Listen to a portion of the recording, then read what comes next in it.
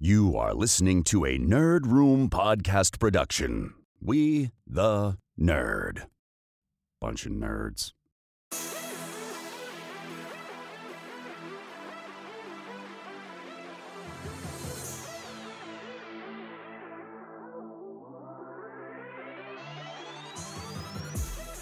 Hey everyone, and welcome to the Nerd Room. We talk all things Star Wars, Marvel, DC, and beyond. This episode number 319, we're discussing CinemaCon reveals, including Across the Spiderverse, The Batman 2, and Sony's live-action Spider-Man universe. I'm one of your hosts, Tim. And I'm Carlos. Carlos, my man, it is an exciting day to be back on the pod because we've got this huge theater owners convention right now that is happening as we speak that has dropped several huge bits of news from both the world of DC, Warner Brothers, as well as Sony's Spider-Man universes, both live action and animated, for us to talk about today. Gotta get excited about it, man. Hyped. Yeah, it's exciting. You know, I got a call yesterday and it was like, hey, you know, Carlos, we got a lot of exciting things happening in the Sony Spidey universe, the sumac as it was. And we know you record on Tuesday, so we want to make sure that Avi delivers the goods. So that was cool to get that phone call on Monday morning there to get a bit of lead-in as to what Sony's doing. And then, you know, not to be outdone and to show that he's got the goods as the new head of Warner Brothers Discovery, David Zaslav. He brought some treats today so that he also got a good showcase for his studio in Warner Brothers Discovery on the Nerd Room podcast. He's noticed that, you know, we've been showing them a bit more love as they show us a bit more love, and off we go. They want us to change that logo. So They do, man. We'll see what happens. Well, we've got an exciting episode for you guys. Here's Avia Rod, sponsored as well. I always love when he makes a visit to the podcast at the Hop here. Cold open with Avia Rod. I love it. Absolutely love it. So, guys, we're going to continue with the format. It is the Rapid Fire Nerd for This Week in Nerd, and the majority of this week is going to be consumed by all the CinemaCon reveals. So what is CinemaCon? Let's frame this out a little bit before we even jump over to This Week in Nerd. So CinemaCon is a big convention held in Las Vegas, put on by the National Association of Theater Owners. And this is where everyone gets together and celebrates cinema, celebrates the theatrical experience. The last 2 years, though, hasn't been much of a celebration, with the theatrical experience being somewhat on its deathbed. But it was nice to see this come back in a big way, with a declaration actually coming out of this from those theater owners that the death of the theatrical experience was heavily exaggerated, and we are no longer going to see as a viable business model day and date releases. They say piracy killed that.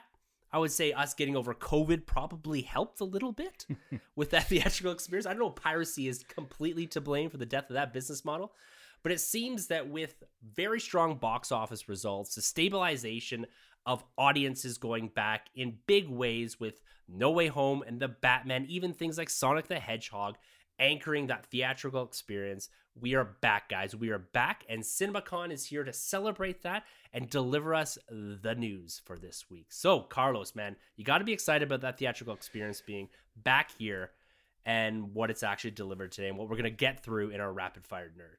Yeah, man, it sounds like this NATO is more effective than the one that can't get their poop in a group over in the Ukraine. But yeah, you know, as much as we were embracing the realities of what new movie watching was going to be during the pandemic, man, I saw the Batman in the theater 7 times. Like, what else is there to be said?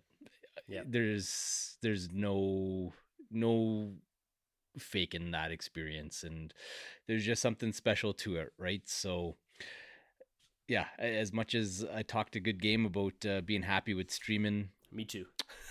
obviously that allure of the theater was too much, and yeah, the theater owners were right in that the demise of the theatrical experience was greatly exaggerated. So let's go. This concept of the theatrically exclusive film releases, I think they still have to say those words to be very clear that it's only in the theaters.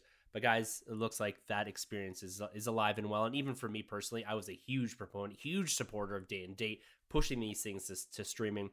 But we've seen the effect on the industry. We've seen this effect on so many people that I'm happy that everything is returning to the normalcy, the pre-pandemic numbers we're seeing with things like the Batman and all of these big movies. We've got Multiverse of Madness on our doorstep here. So big things for there. And we're going to break all this CinemaCon stuff down over in This Week in Nerd.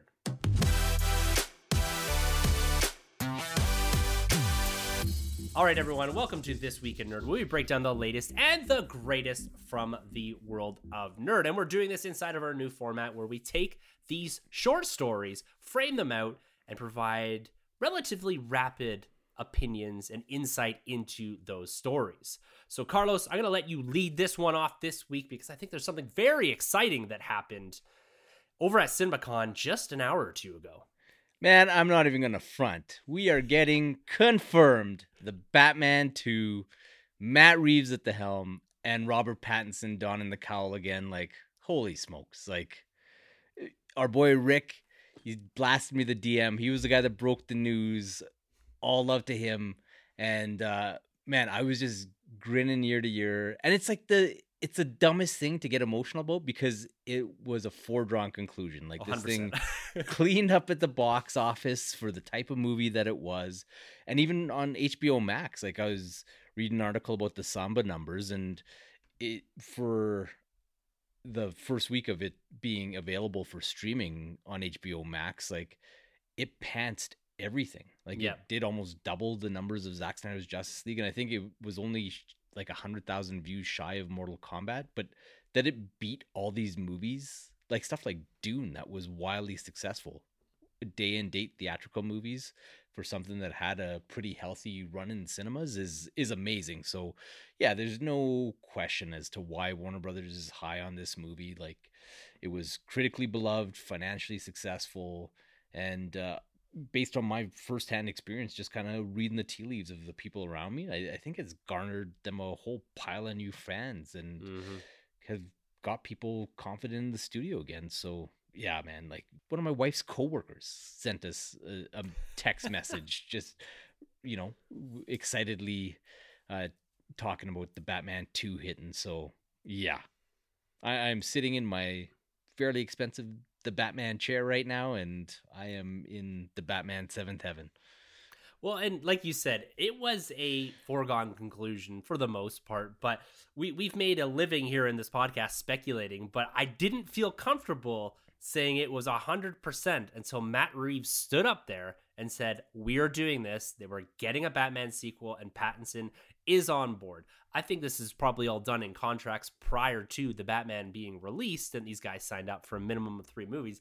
But until Warner Brothers, until Matt Reeves stand up there and say, yes, we're doing this, I was still a little bit worried, like 1% worried that maybe this was just going to be a one-off. But here we are, man. I'm as excited as you. It is very, very cool to see that there's this much enthusiasm that Matt Reeves is coming back, both in a creative sense as well as directorial, which is very, very important. And Pattinson, that he is on board to do this sequel. He seemingly has had the best experience of a Batman in quite a few years, where he kind of presented himself, did the promo stuff, and came out of it relatively unscathed, if at all, which is different from some of the other Batman experiences in the past. And so it's great to see that this momentum is continuing, it's building, and that they saved this announcement for this big CinemaCon, this big celebration of the theatrical experience, because this movie is doing gangbusters, or did gangbusters prior to its HBO Max debut. Yeah, man. Well, Pattinson's got to be happy, because the reason he's the happiest Batman is because he's the Batman that got to wear pants. Yeah. So I think the pants were the difference. There you go. That was the difference maker. In the contract, I need to be wearing pants consistently.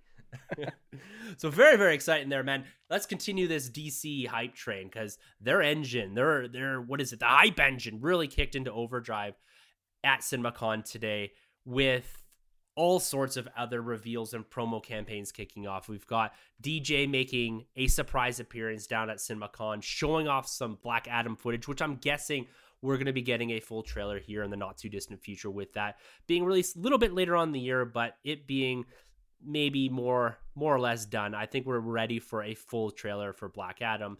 We've got Shazam showing off footage, Aquaman, as well as The Flash here, man. something special shown. Do you want to get nuts? Do you want to get nuts?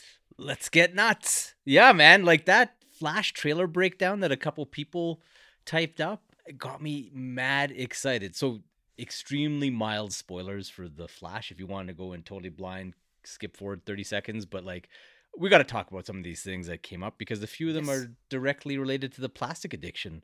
So yeah, it sounds like Barry goes back in time, checks out his childhood home. He's watching recordings of himself. You meet that longer hair Barry. But the Flash costume reveal, I guess, is pretty epic. But where the hype comes in is we get Batman bombing around in the Batcycle, which is probably going to be the Affleck version. We get Michael Keaton with 7 bat suits, I guess, which Come on. That's that toy rack at Kenner, the Kenner toy aisle from back in the 90s. A little bit of Zod action, some Supergirl, and then Keaton dropping and closing out that sizzle reel with "You want to get nuts? Let's get nuts."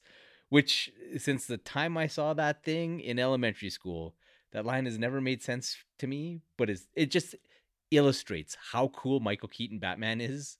Yeah. That he said that, and we've all accepted it and loved it to this day. Amazing. But man, that trailer breakdown, did that get you excited or what? Hell yeah. Anything with Keaton at this moment has got me excited. The Flash stuff, right now for me, I can kind of give or take at this point. I'm excited to see what they can do with the time travel, but everything for me is centered around Keaton and the Batman. Talking about 7 suits, one better be that Kenner gold armor, man. It's got, come on. Even if you just put in the background like an Iron Man suit or something, you got to give that to me. But just hearing how expansive his role potentially could be in this, they may be showing off a lot of it, but it seems like he has much more than a cameo or an extended cameo role in this. That is a true supporting character in this film, which is what has me very excited. Yes, we have to wait a little longer. Yes, we may get to see him in Batgirl first, but the fact that Keaton's back and, like you said, dropping that line, that specific line, I hope it is just a soft delivery too. It's like Barry's talking about time travel and Keaton just says, well, do you want to get nuts? Do you want to get nuts? I just want the delivery to be just a little different, but it's a beautiful callback. And hell yeah, man, come on. I'm happy to wait till June of 23 to get Flash, just because I know Keaton is going to be there. We get some holdover from the Batman this year, but I don't know, man. I'm hoping for that gold suit. Like I said, if we're getting 7, come on, give it to me. Yeah. Oh yeah, for sure. That one, the being Canadian, like the Arctic Strike bat suit being in there would be cool. But one of the things that got me the most excited was seeing a few of the pundits from like larger sites who haven't always been as kind to DC, saying that over the last couple of days that Flash footage by far got the hugest pop from the audience. Like, cool. People went crazy seeing that stuff. They said like the appeal of Michael Keaton has been definitely understated by the Twitterverse, and yeah, man, like I'm not worried at all. And like from what I've heard about the time travel and how they treat it, it sounds like it's kind of the Back to the Future rules, which should be pretty digestible for people. So 100%. Yeah, it'll be cool. It'll be cool. And so yeah, man, the hype engine for that one is on level 9. I was excited about the Aquaman stuff too. I shared it with you earlier, but it sounds like it's going to be kind of buddy cop, for lack of a better term, but team up between Orm and Arthur, taking on a whole new level badassery of Black Manta, which is a nice change, I think, from Aquaman 2 and a smart way to play it. Yeah, and a follow-up villain, which is relatively rare this day and age, right? Yeah, to just build on your existing pieces instead of, what can we blast out there to put into toy form and stick on pajamas and all that kind of stuff. Especially for Aquaman, which was a pretty family-friendly 4-quadrant type of movie for them. So I'm glad they did what they wanted to do to tell the story that they wanted to tell. And then, yeah, man, why don't you take us home with this Black Adam stuff? Oh, man, the Black Adam stuff looks absolutely fantastic. I'm expecting a trailer here in just a few minutes. When I say a few minutes, I really and truly mean that. I think that DJ's got to deliver us something here. Like this, the hype for this, although, what do we wait until November at this point for it? October, I think. October. So we're not too far off. And given this movie was supposed to debut in that original July timeframe, I'm not overly worried that we're gonna have to wait too long for a trailer. But looking at things like Dr. Fate showing up, we're getting the slave origin, kind of the being reborn as a god. He introduced Hawkman, Atom Smasher here, and this concept about heroes don't kill people, but I do. So a very, very different type of anti-hero, if we want to call him that, I think at this point, which I think is very suiting for DJ. I think that, like we said in the past, like if he can bring a new style of hero to the screen where he can morph into that character, I think him being too light wouldn't suit who he is. His look is very intimidating, and the way that he's portrayed this character from the beginning is very intimidating. And so hearing him say things like heroes don't kill people, but I do, he's setting himself apart from the likes of Superman, if you will. Yeah, no, I was pretty excited to hear that they are keeping that anti-hero aspect of Black Adam. I love, like, the slave origin is the most fundamentally important thing about that character, so that it's something that they paid attention to and are building the story around. Like you said, you need to do different stuff in this space to make these characters stand up on their own and to keep the audience from kind of burning out on the genre. So yeah, I'm glad they're doing that. And then he described his version of Black Adam as the Dirty Harry of the superhero pantheon. So that's pretty cool too. And then yeah, his brother in arms there on the other side of the house, Shazam, I guess, had a pretty stellar trailer that came out as well. So Adam Sandberg and Asher Angel, I think, both kind of teased sharing those ones with the wider public. So you know what? Stick it on Multiverse of Madness, one or both. Why not? And off you go. Or do Black Adam with Multiverse of Madness and Shazam with Thor. Yeah, and it's all doable, man. And I think we're gonna get these soon, very, very soon. It's, if they want, like we said, to the control the narrative concept that DC's been really, really taking their promo with. This builds hype. Now let's leak it out a little bit, right? Let's let the next one. Let's let Black Adam have its moment, because we haven't really truly got a full trailer for that yet, have we? We've got that sizzle reel. Just he got a bit more showcase than the others in the sizzle reel, but that was it. Yeah, wild stuff, man. DC is churning out big things. Even with all those release pushes, they're still going to deliver the content within this year. You know, we're still getting 4 big movies. We're still getting everything in 23, and they're continuing to build this momentum as they've shifted over to this new branding, as we've talked about, or what we will see as new branding in the not too distant future. Very, very positive and very big things ahead for the DC universe. But what's next here? What's next for CinemaCon? What do you want to touch on here, man? Maybe some Spider-Man? You know what, man? We played with my toys quite a bit. Let's play with one of yours. There was the announcement by that same Sony studio. Let's keep it positive for now. That there's a sequel to Ghostbusters Afterlife. Come on, dude.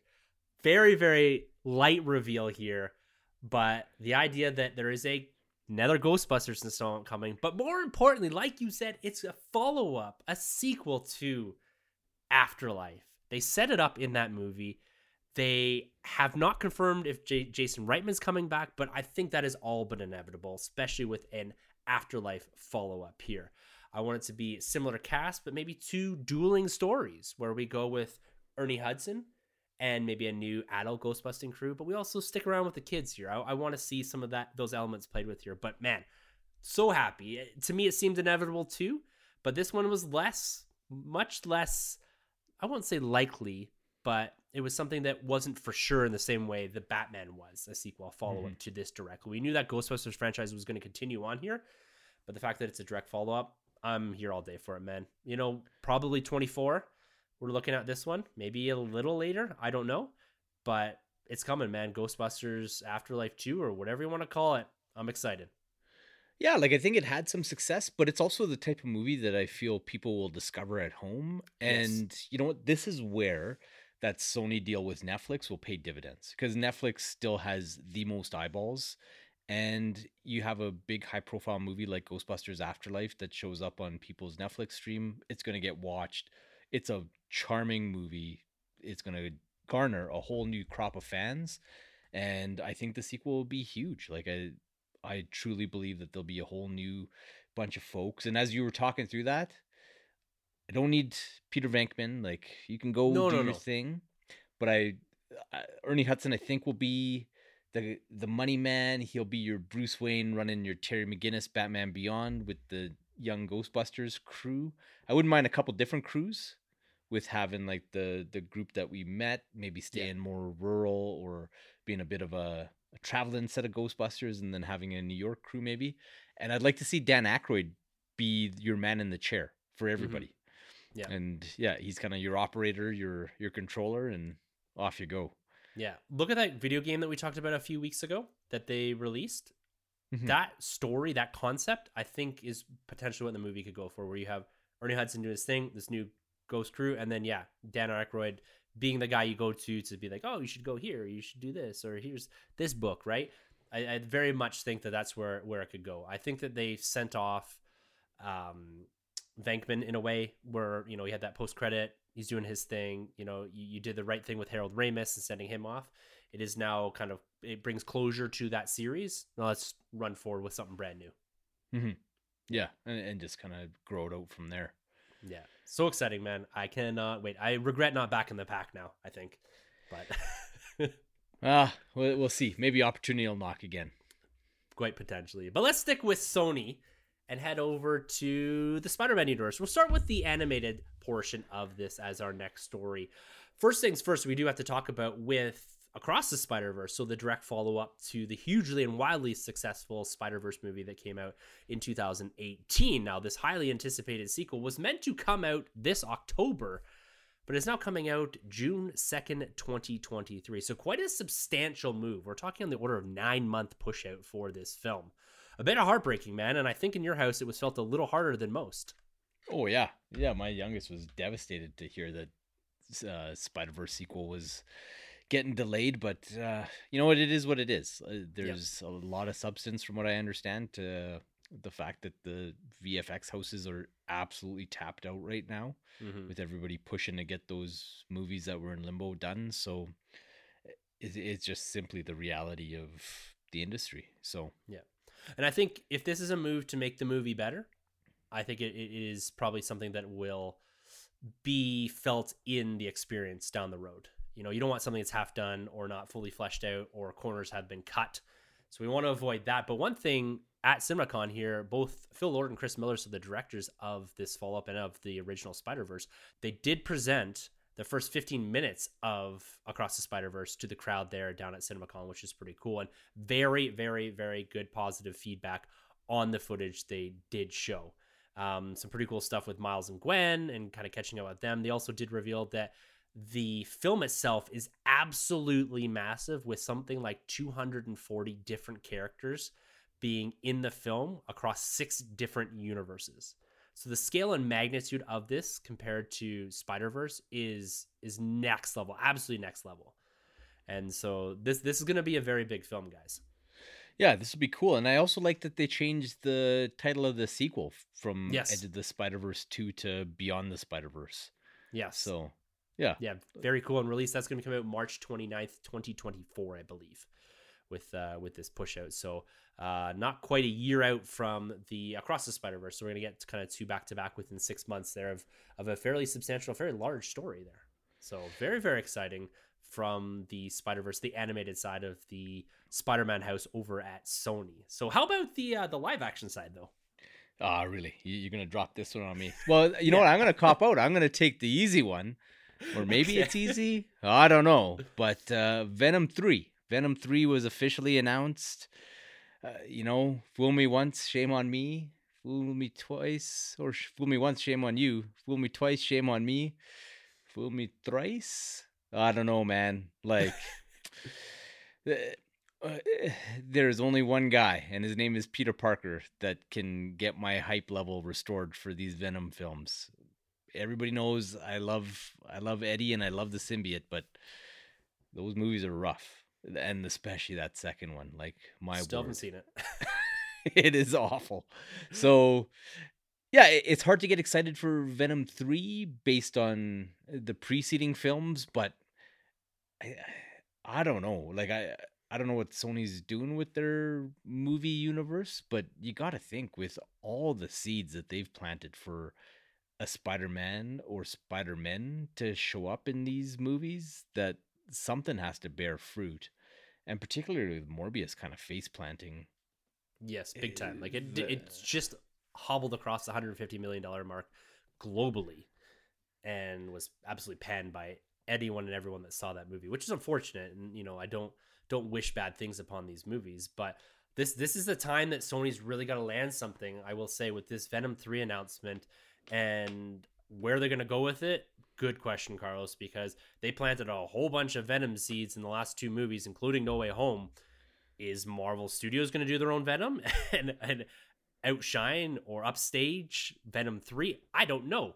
I really don't know what's going to happen there. And so, sure, this is a financial decision. When you look at both the 2018 as well as the 2021 or whatever it was Venom, Let There Be Carnage, one made close to $1 billion, the other made over $500 million. And so this is a financial decision. This is a green light based off of that. And definitely not based off of the feedback from critics and the fans.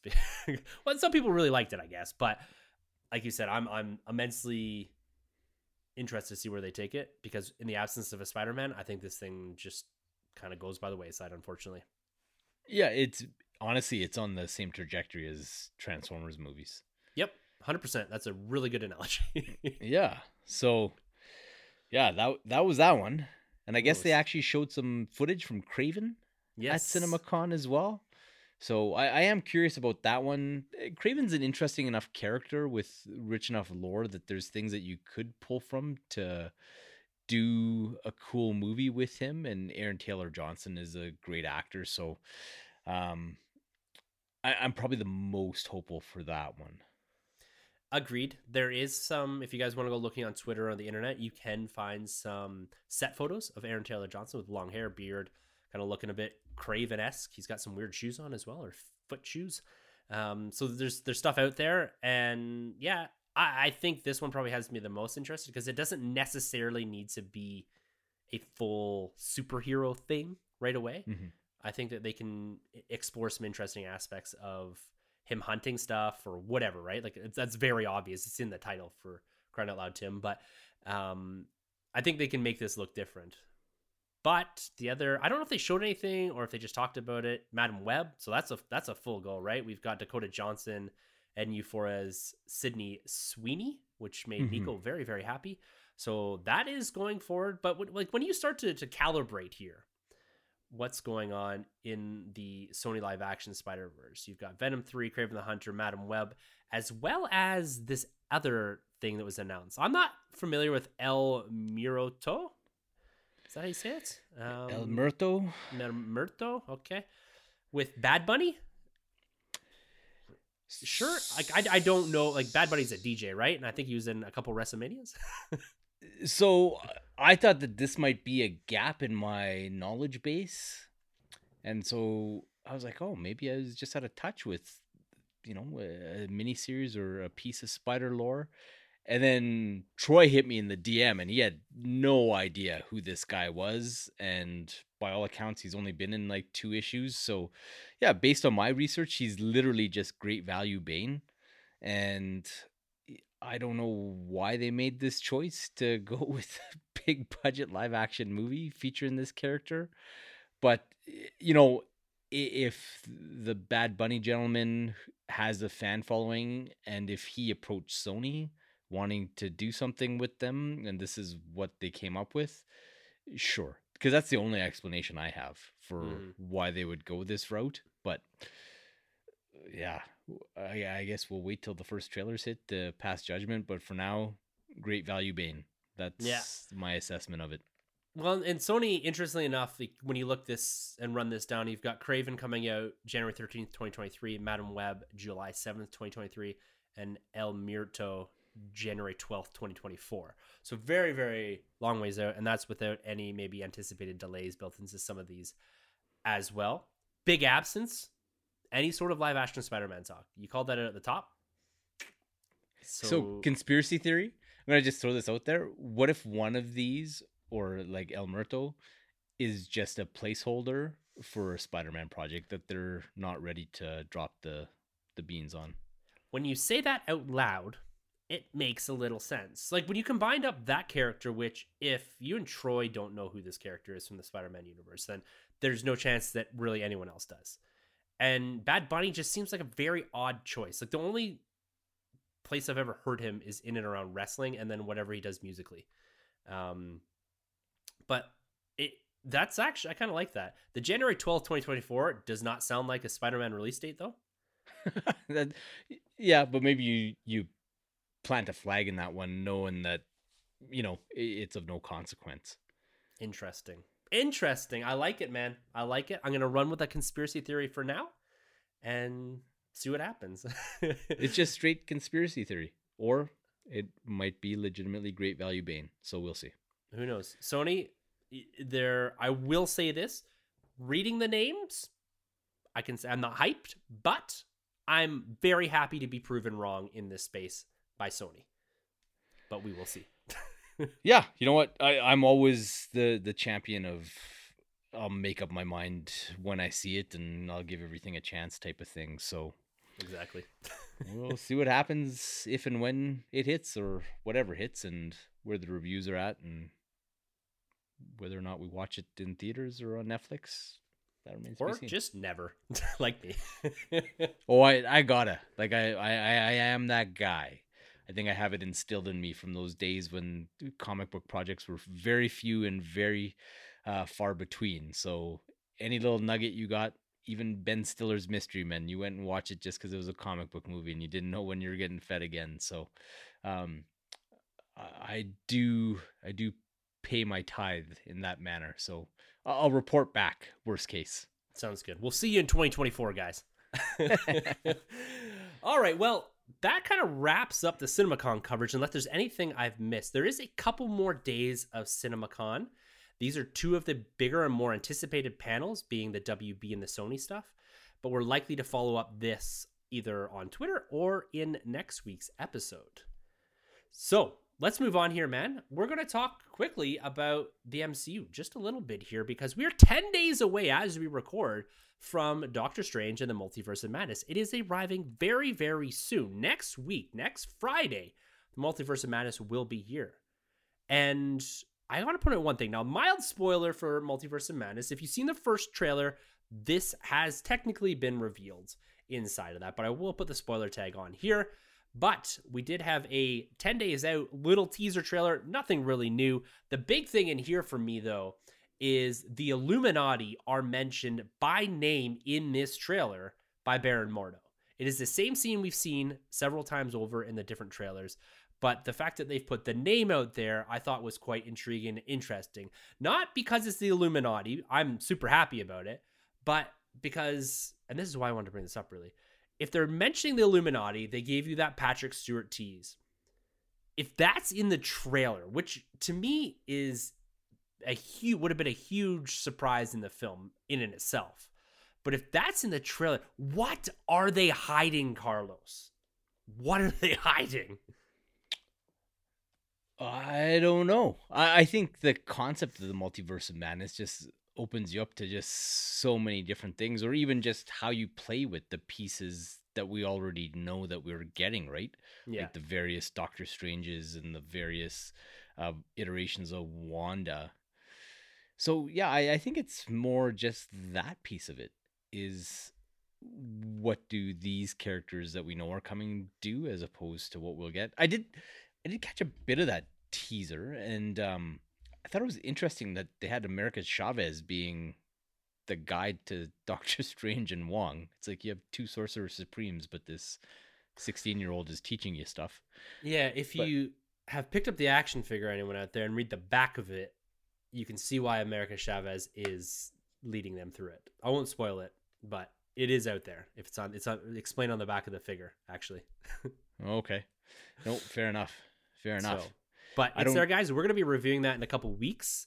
Definitely going to be going and seeing it. Weekend of release at some point. We haven't bought our tickets yet, but I would recommend getting out there as soon as possible because I'm guessing, based off of previous Marvel experiences and the Multiverse of Madness, this concept, like you said, Carlos, that they have the ability to use, there's going to be lots of spoilers on Twitter and all the different social platforms as soon as Friday hits. So mute words, get off social media if you do not want to ruin that experience would be my recommendation. Or even just unplug from it. Yeah, Because 100%. quite frankly, I find that like the pre-release discourse, particularly around MCU projects, is incorrigible to the point that I kind of unplugged from the last few things that were either like series coming up or like even the Eternals, to be honest with you. I kind of unplugged from all that stuff, and it was just so nice. I enjoyed my experience so much more, even for things that I didn't necessarily love what the completed project was, that I could go in without this cloud of annoyance that was kind of buzzing around in the back of your head. So yeah, man, like I like Moon Knight, that was the best idea I ever had, was to just be like, I'm muting this word, not because I'm scared of spoilers, but just because I don't care what anybody else has to say. I just want to experience it raw and then go from there. Yeah. So well, funny enough, you bring up Moon Knight here because my experience with Moon Knight has been very similar. I've been very, very unplugged from social media over the last month or so. And so my Moon Knight experience, which I want to talk about right now, has been very, very different than any other MCU project in history. I know nothing about this character. I have no experience reading this character. And I'm not part of any discourse online with regards to this character, which has led me to an interesting piece here on Moon Knight. I watched episode 4 last night.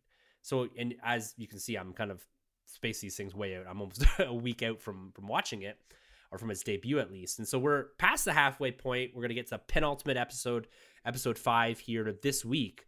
But I was watching this episode, and episode 4, and spoilers here, but I felt like I missed an episode, or I was watching a show that was completely different than the previous 3 episodes. And you're just like Mark Spector. Well, that's it, I guess. Well, yeah, he had the same experience. I thought to myself, did I miss something? We go with this massive departure into this indie-style relic hunt with horror-like element zombies. We've got a talking elephant, and we've got a major question of reality at the end of the show. What did I miss? Like, what was that ticking thing? Like, what happened? Like, what was that all about? Was that meant to be like this? Because I think there was a little bit of chatter. I was listening to the Vigilante guys, and they said there was a lot of hype being thrown at this episode, that this was the big Divergent one. This was the Engineer episode. This was the big reveal from Loki, like who's going to show up. This was meant to be that episode. And it wasn't so much on like a big reveal, but it was like a huge, massive skew away from the pattern of storytelling that we had gotten, right? Like I was immensely confused by the end of the episode. And maybe that was a point. Mm-hmm. Yeah, man, I'm not talking about Moon Knight. I've enjoyed being coy with people. I've gotten more than a handful of DMs from people being, "Hey, what do you think of Moon Knight?" Like, I'm not telling you. I've enjoyed staying out of things, but no, I'm just kidding. I can tell if you're serious or not. Yeah, I haven't. Yeah, because I haven't touched on Moon Knight with you at all. And in fact, I think with the first initial thoughts episode, just the way, just me. Yeah, our recordings go, and being able to watch the episode, it had to be a solo shot injected into it.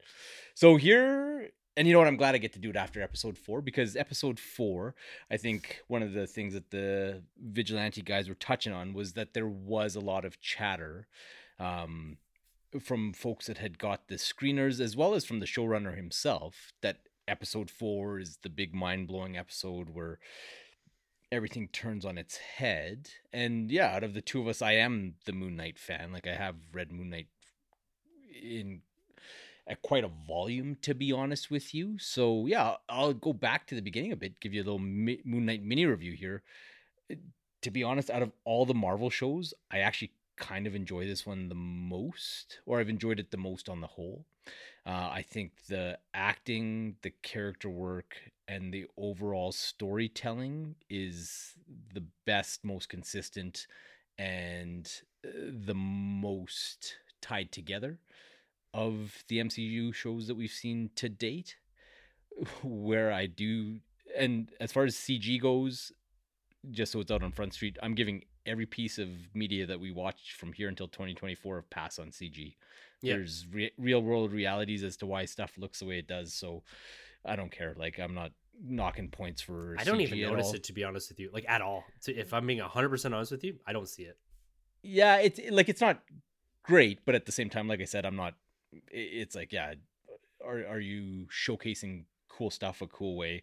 Yeah, okay, I get it. If your CG looks kind of like the Mummy, for lack of a better draw, so be it. So, um, but where I find the show really falls down is actually on the back of the camera, like the editing and the fight choreography and just the staging is awful at times where it's almost unwatchable. Like that first episode, the car sequence, Mhm. I was just like, what is this? And which Canadian production company made this? Actually, I can't knock our production companies too much anymore. It's just PTSD from watching Canadian television as a kid in the 90s. But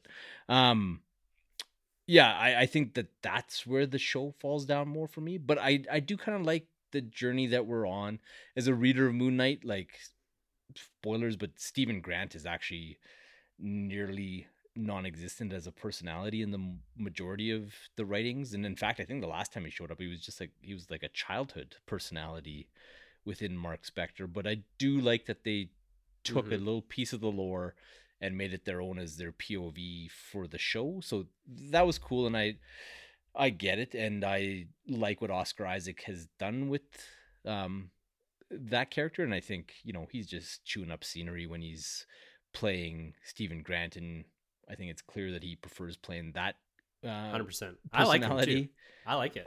over Mark Spector. So I don't mind that. I gotta admit, it was a pretty big kick to the junk being a Moon Knight fan to see Mr. Knight portrayed the way he was, as just basically Steven in a costume, because I love Mr. Knight as this cold, calculating. He's almost like, people always like to equate Batman with Moon Knight, but like that cerebral type hero just really appeals to me, and that's what Mr. Knight is.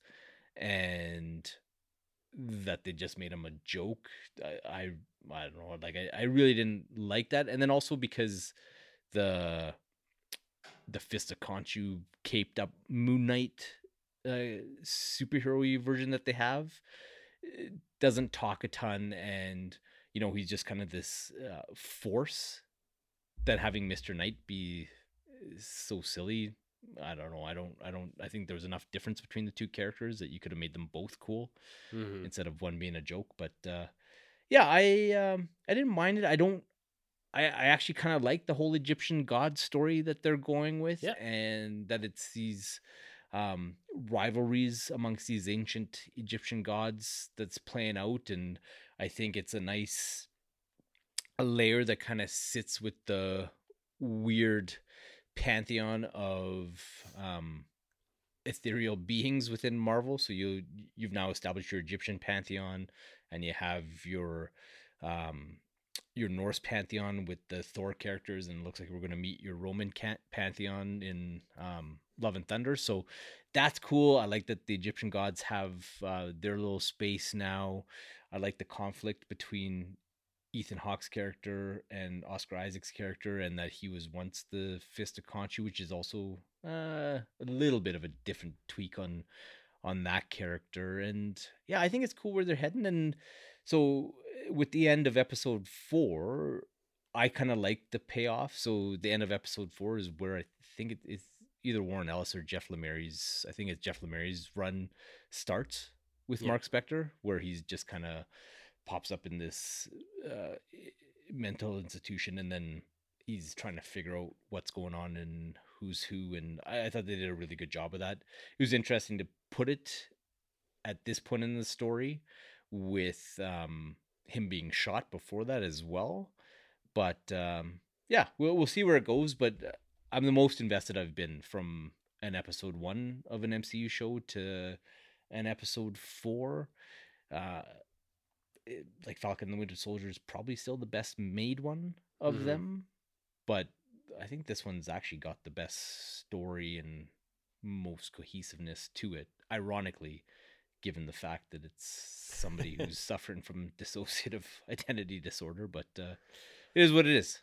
Yeah, and like don't confuse my absolute confusion with dislike, because like as you're playing this out and as I'm thinking about it, you go back to my one want for this is that I wanted to be confused for this whole thing. I wanted to go on the journey with Mark Spector and Stephen Grant here and not know what was going to happen. And so this episode just threw me way off because it is a divergent, but I love Oscar Isaac when he's Stephen Grant. I think it's just really good. I like him more than Mark Spector. Mark Spector feels like Poe Dameron. It feels like the assassin character or whatever, right, that he would play in any action movie, where Stephen Grant is different, and they have their own unique abilities and professions and all this kind of thing, and they can use that to the advantage of the character when need be. And so I like that they're playing with all that and the exploration they're doing in Egypt specifically. Like I said, very indie style relic hunt. That's a lot of fun. And I personally, I don't want them to blink and say, it's all just in his head at the end of the show.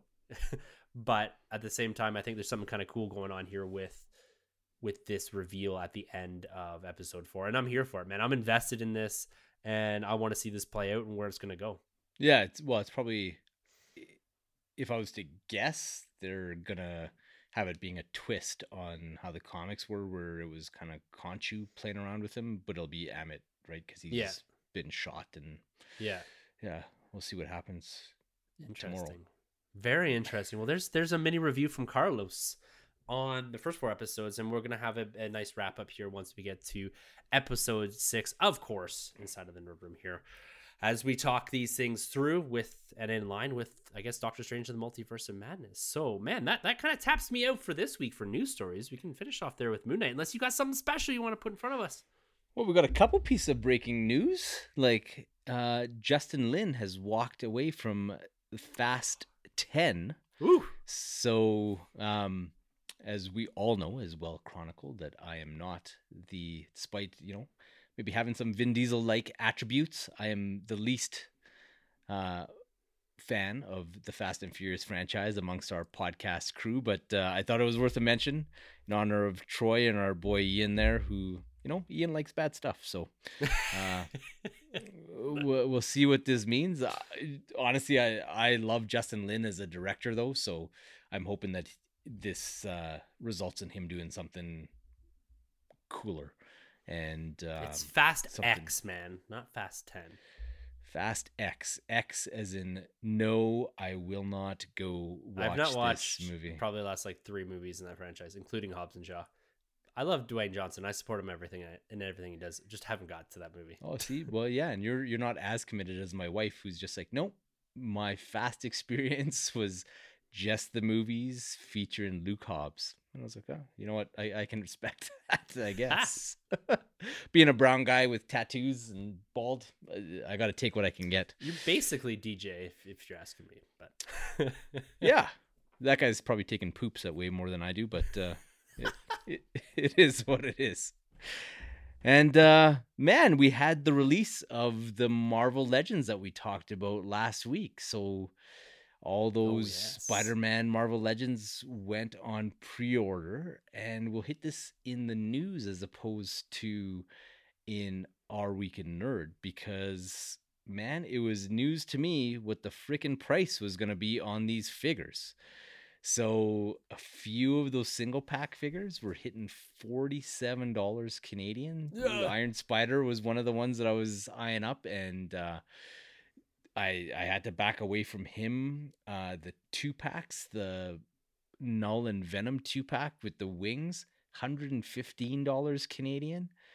And, a couple people that I was chatting with, they're like, well, you get those wings. And I was like, well, I got the Batman Who Laughs Sky Tyrant version, which came with these big, beautiful Hawkman wings that are feathered and infinitely more detailed than those Venom ones. And it's a bigger figure. And I paid $24 for it. I can't justify that for a Venom kind of thing. And I went in with the intention of getting all those figures, with the exception of the Renew Your Vows 2-pack with Mary Jane and Peter. And I ended up getting just the Amazing Fantasy 15 one. I locked up the pre-order, and it actually had the opposite effect on me. So cautionary tale to Hasbro, I actually went and canceled a bunch of other things that I have on pre-order because it made me decide to curate my collection down even more to a more specific set of characters. So a few guys like the Hobgoblin ended up getting canceled, and a couple others just because, yeah, I'm not playing that game with you. Like, not at those prices. So Absolutely not. I've been playing the secondary market game for Marvel Legends for a while, and I'm going to continue to do so. I do not ever pre-order anything. The only thing I pre-order stuff from is NECA. Yeah. Other than that, it'll show up, and if it doesn't show up, you know what? I'm going to find it down the road somewhere loose for half the price. I'm not paying $47. I'm not paying $43 for a Marvel Legends. I'm sorry.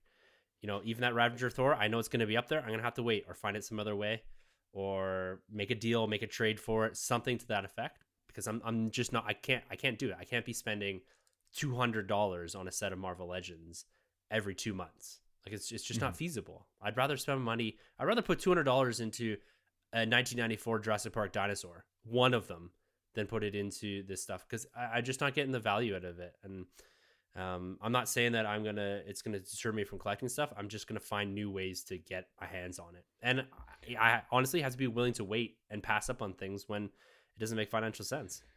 Yeah, well, and honestly, like that's the way these companies determine what's acceptable and what's not to their consumer base, is if these things sell or not. So Yep, that's absolutely crazy, man. Tough thing. Well, man, while we're talking about the plastic, let's head over, man. I've had a light week, but let's go over to our week in Nerd.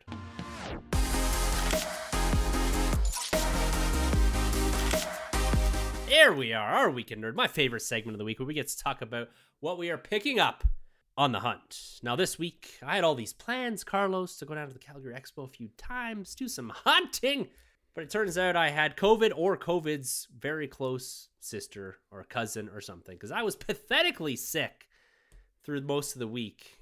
But I did get down to the expo after testing negative 5 times and feeling a lot better on Sunday afternoon. I took my little partner in crime, my oldest daughter. Her and I have gone to quite a few of these conventions. We saw the Ghostbusters, the Alberta Ghostbusters. Big shout out to them. And we were able to run around and look for some toys. We ran into Dave up at Snap Collectibles, Marty from Phoenix Comics here, right next to or near my house. And I didn't pick up much, to be honest with you. My experience was fun. It wasn't too crowded. Lots of anime there. But I did pick up one thing. I did pick up some Jurassic Park trading cards from 1993. 8 movie cards. The tops stickers. Cards I'm showing. I got 4 packs here. I saw the logo. I can't turn down this logo, guys. This logo, I see it and I'm immediately drawn to it, and I have to pick things up. So I have cards now, I guess. I don't know what I'm going to do with them. I'm going to open them as part of the YouTube video, but I if I get deep enough into them, I'm probably going to have to get the whole collection now. And I don't know how many there are, which worries me a little bit, but it is kind of a fun little hobby thing. I can pick up here and there and kind of go. So it's been very quiet for me, but I did have a good experience. Did you have a good experience down at the Calgary Expo? Yeah, man. Calgary Expo was dope. We spent a little more time there, I think, but yeah, we met Michael Rooker and had our family picture taken with him. He was our selection for this year, being the star of 2 of my little girl's favorite movies, in Guardians and the Suicide Squad, and quite the spectrum of parenting there between showing those 2 movies.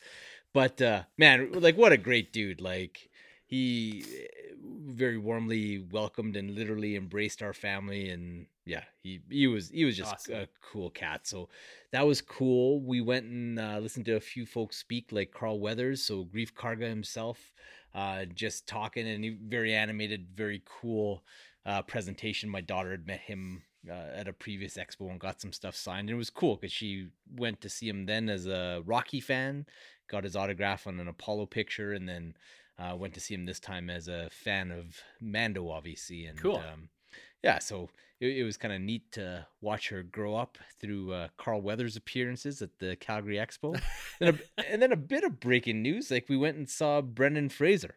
And Brendan Fraser was pretty cool. Like, he just sat and answered fan questions, and it was amazing to see the love of this man from like a career spanning decades, and the different movies that people came to him from Inkheart to Monkey Bone to obviously the Mummy movies. But it was cool to hear him gush about Doom Patrol. and how much Awesome. he loves doing that show and how bananas it is and how proud he and everybody else is. And like that show is crazy. If you have never watched anything of it, like, and you want something totally different in the comic book space, go watch it. Like, I can't even explain what it is because it defies explanation and literally changes week to week. So, you know, be forewarned if you're prudish. Like there's an episode where they get haunted by sex ghosts who then continue to show up in episodes throughout subsequent seasons. But that's the type of show that it is. But with that, I guess he was asked about Batgirl movie, and he talked about the action being pretty over the top and pretty spectacular, and being very proud of the movie and that it's extremely fun and extremely cool. So that got me all kinds of excited. And ironically, within 48 hours of that, there's been a whole bunch of rumblings that Batgirl's getting a theatrical release. Yes, So I did see that. That's pretty cool. And we kind of speculated that, like, given the success of the Batman and with Keaton being in there and Batgirl getting huge praise online, yeah, I wouldn't doubt if it got a full theatrical release. yeah, and it sounds like they put the work and the money into it. So why not, right? Like, you know, have a bit of truth in advertising that it, you know, being that it was originally conceived as an HBO Max project, it won't maybe have the grandeur of a couple things, but at the same time, HBO Max, they don't skimp either. So you might have something that's already good to go theatrically, and why not, right? New bosses, but yeah, that is a bit of week of nerd piece in that news, and just hearing him talk about it and gush about how cool the movie was, and he talked about his character being a very sympathetic and very rich character, and you know, with him playing Firefly, there's a couple different ways to do it, but that they tapped into those aspects of him being a bit of a tragic figure is cool.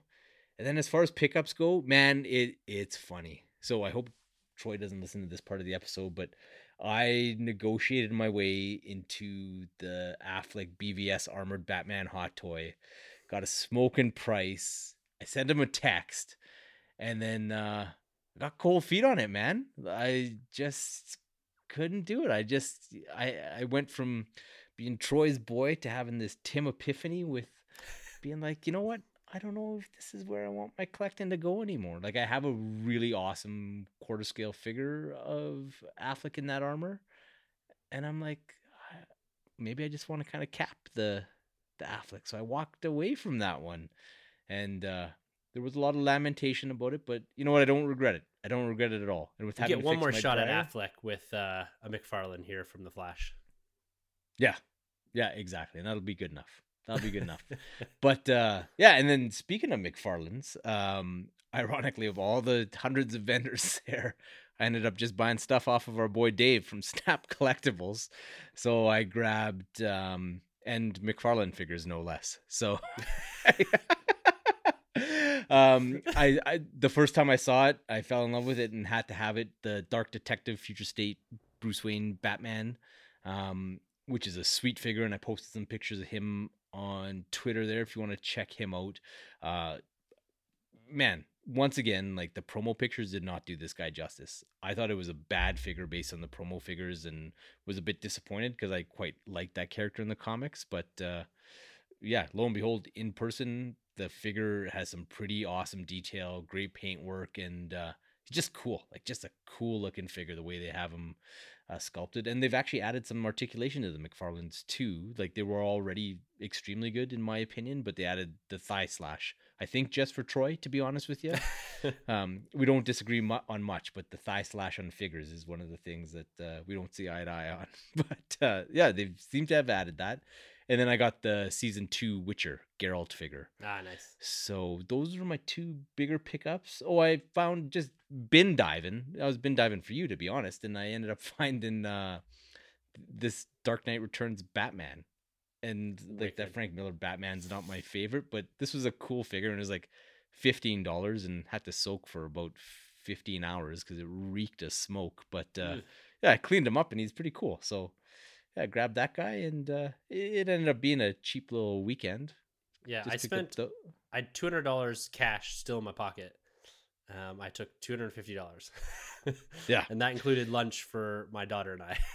And Yeah. I walked away with $200. And so, yeah, not the most successful con, I will say. It was quite a bit smaller than it had been in the past. I felt at least. The vendors weren't as nearly as diverse, and it was all a lot of Funko Pops. My daughter, who's 7 years old, stood there and said, "More Funko Pops? Why is there Funko Pops everywhere?" But That's at the cute. same time, yeah, it's hilarious that she noticing it. Same time, I talked to Dave for a little bit, and he said that all his went. He said, he said, I expected them to do the Beanie Baby thing, and these things would last for 5 years, but we're well into like closing in on a decade of these things from them being quite popular. And he says they continue to sell. He said all of the ones he brought are gone. So That's crazy. Yeah, that's cool. and like there's literally tens of thousands of Funko Pops on that floor this weekend. It was crazy. Every booth had Funko Pops, and some booths were exclusively Funko Pops and had damn near 1,000 on display or in boxes. Like, it was crazy. Yeah, there was lots of those. Not a lot of deals to be had. Like, I know Marty was blowing out lots of stuff. Yeah. Well, and I talked to him. He said, I just bring everything from the basement. He doesn't even bring the stock from the, like he said, all the stuff you see he said, it's all extra stock. He's like, I just bring it to get rid of it. He says, I can sell about 80% of the stuff I bring. Yeah, well, and it was hilarious. So my daughter, I ended up just showing her on a whim this Harley Quinn SH Fig Arts figure from the Suicide Squad. And it's like the only time I've ever seen her made in like the cool outfit that she has in the beginning when they do the drop on the beach with like the leather jacket and stuff like that. And she had taken some birthday money and she starts pulling it out to pay Marty for this thing. I was like, what are you doing? She's like, I really love this figure. And he had it like priced significantly cheaper than they are in the store. And he's like, oh, dude, he's like, that's actually been sold. Somebody's bought that already and just have their stuff stacked up here. But he's just like, yeah, just come to the store on Monday and I'll sell you one for that same price. So I ended up having to go there on Monday and pick that up for her. Oh, and actually, the other thing I got on Monday at his store was I landed one of those Platinum Edition McFarlane figures, the Chase figures, but I got the blank Superman. Nice. So it's just like, right on. Yeah, Rebirth Superman, totally raw. And yeah, like I was saying a couple of shows ago, that I just wanted one or two, but it had to be a character that I love, that I want is, just a bit of a representation of those as Chase figures. And I'd found Swamp Thing, but he was like the big $50 figure. It's huge too, yeah. Yeah, and I think the only other one that I ever had a chance of getting was Lobo. And I was like, well, I don't want Lobo to be the one. But yeah, to find Rebirth Superman. And my daughter actually doesn't have that figure. So I bought the Platinum Edition one of him. So it was kind of cool to have that one. Well, it's funny because I think you had a very similar experience to me. I spent most of my time talking to Marty and Dave out of all the vendors. Two stores that I frequent. And both of them caught me off guard because I didn't notice I was going into either. And both of them were kind of off in a corner. And I looked up and Marty's like, hey, Sam. And I was thumbing through like Power of the Force figures. I didn't even know it was his booth. And I was like, oh, shoot. And then Dave did the same thing. I went in and he kind of was in a corner and said, hey, Tim. And I went, whoa. And my daughter's like, how do you know so many people? I was like, I just spend a whole bunch of money in these guys' stores. So so Dave talked me up too. He says, your dad's a big deal around here. It's quite funny. So yeah, Calgary Expo, it's a good experience. I'm glad I hadn't been to a con in a couple of years because of COVID and everything. And so it's good to get back on the floor and back seeing things again and experiencing with my daughter and all. That was really cool. So I'm glad that we seemingly both had a nice little experience down there at the expo, and fingers crossed that things continue to go this direction. We get a bigger and better one next year.